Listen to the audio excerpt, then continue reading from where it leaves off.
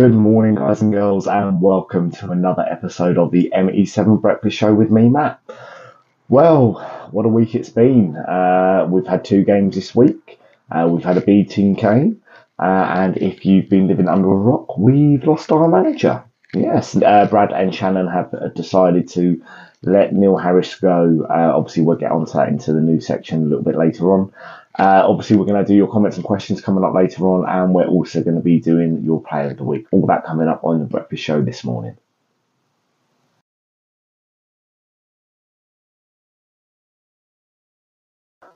So, yes, the big news of the week, the sacking of Neil Harris. Yes, Neil Harris has been relieved of his duties as the Gillingham manager this week on Thursday. Keith Millen has taken over as interim manager for the time being. For whatever reason, Brad and Shannon and the rest of the management team have decided that Neil Harris, obviously, it's time for him to move on. Look, I've got to say, I really like Neil Harris. I think he was a lovely guy. I've had the pleasure to meet him quite a few times. One of the nicest guys in football. I know Brad and Shannon as well really do love the guy. He was probably the first proper guy they met when they actually came over, obviously to the UK from the US, and the first sort of proper football Brit.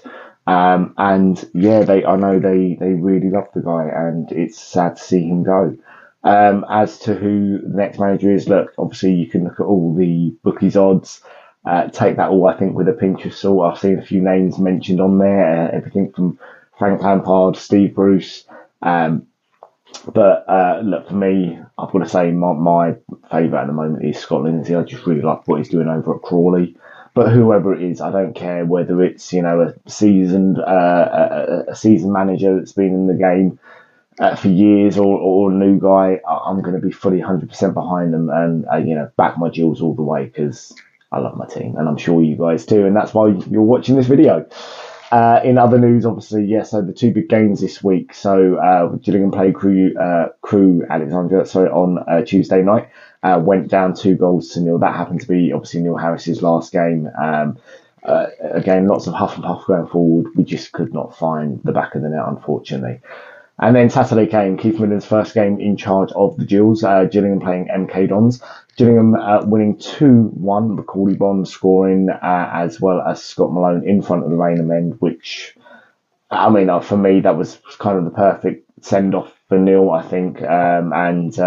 And for those of you that stayed after the game, we did get Neil's 3 punches, but this time it was done by Scott Malone, and I thought no other better person to do it than Scott. So, well done, Scott. It was his first goal for the club. Macaulay Bond, that's 2 in 3 games for him. He seems to be coming on strong. Playing 2 up top, I think, really does seem to be helping him as well. So, let's keep that going. I'm really looking forward to sort of seeing who comes in and what they can do with this team.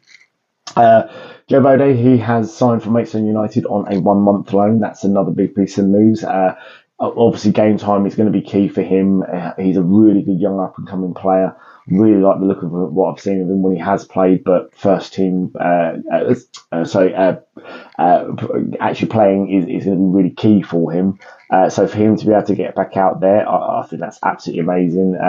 Let's hope he has a great loan spell at Maidstone United. Look, it's a good level of football over there. A couple of goals could do his confidence good, and then come back and hopefully try and take hold of the first team spot.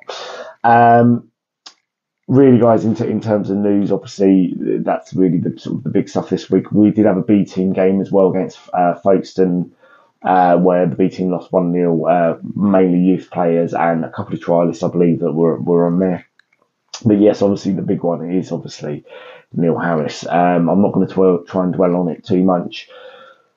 I really like the guy. I'm going to say it one more time. I know a lot of people out there didn't like him for whatever reason. I understand his philosophy, obviously, and the style of football wasn't necessarily the prettiest on the eye.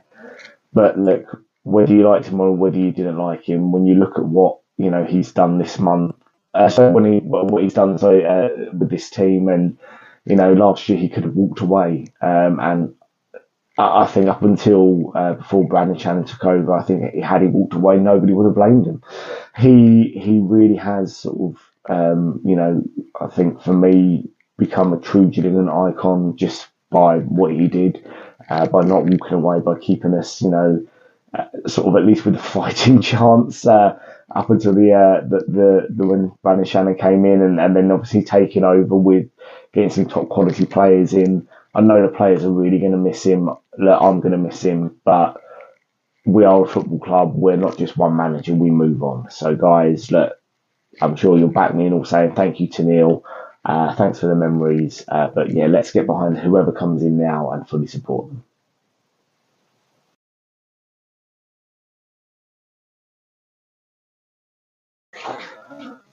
Well, comments and questions time. So, had a couple obviously coming from you guys this week. So, thank you so much. Please keep them coming in. Right, first up, Stuart Lewis. Not that one. This is a great one. So, is there any truth to the rumour that the ME7 podcasts have submitted their CVs for the vacant managerial position at Priestfield with Jules in the Blood touted as director of football? Yeah, look, okay, there's no hiding. You heard it here first. So, really simply, James is going to take over as manager. Owen is going to be the assistant manager, and I am going to be the kit man. Yeah, that's right. I'm going to be the kit man because that's all I'm good for, really.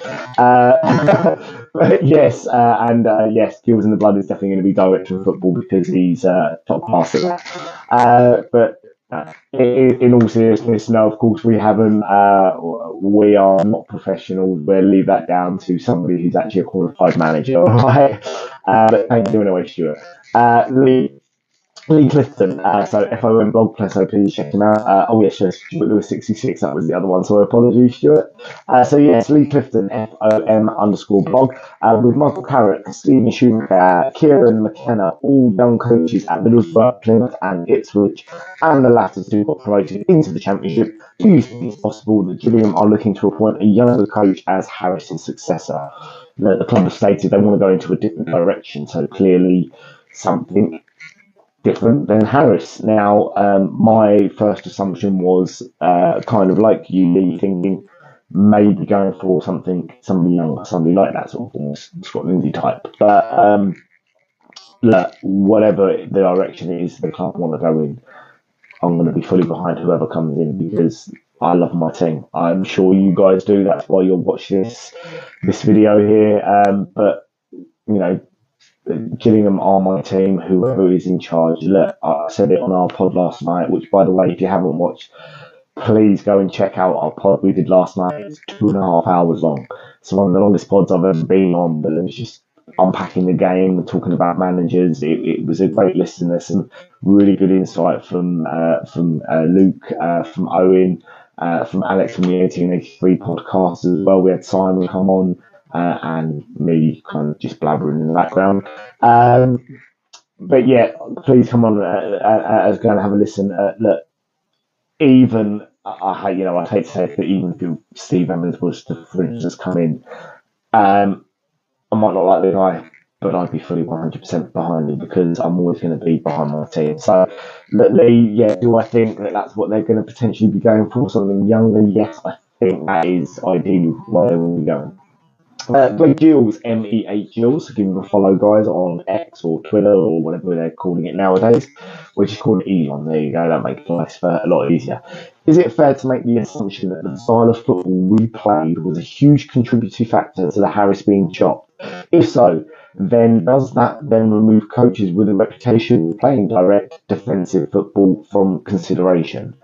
I do kind of believe that part of our attacking or lack of attacking threat going forward was part of the reason why Harris potentially has been given a chop. Obviously, whoever the hierarchy have decided that whoever they bring in, they're probably going to want somebody with a little bit more attacking flair. So yeah, you're right. Anyone with a kind of direct or defensive kind of stance, you could imagine sort of almost being overlooked.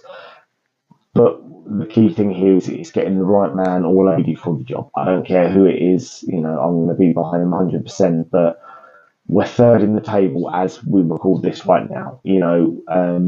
We've won, I think it's something like 76% of our home, or 76% of our home games this season. So whoever has to come in is going to have to keep our home record intact.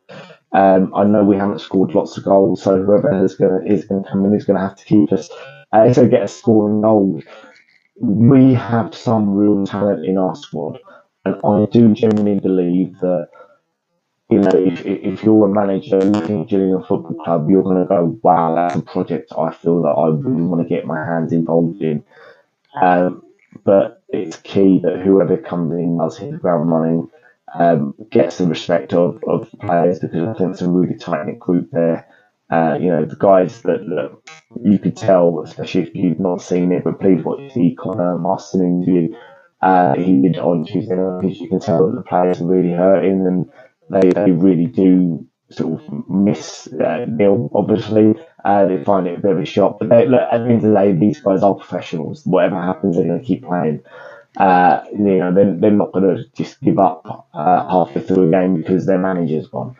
But whoever comes in, I just feel, really does need to come in and hit that ground running. And that whoever it is, I'm going to be 100% behind them, because, guys, I love my Gills. I'm sure you do too. Thank you so much, obviously, for sending in your questions. Please keep sending them in, because I love answering them and coming up with weird and wacky theories, and I love talking about my Gills. All right, so guys, thank you so much. Up next, we're going to do your player of the week, guys. So thanks very much.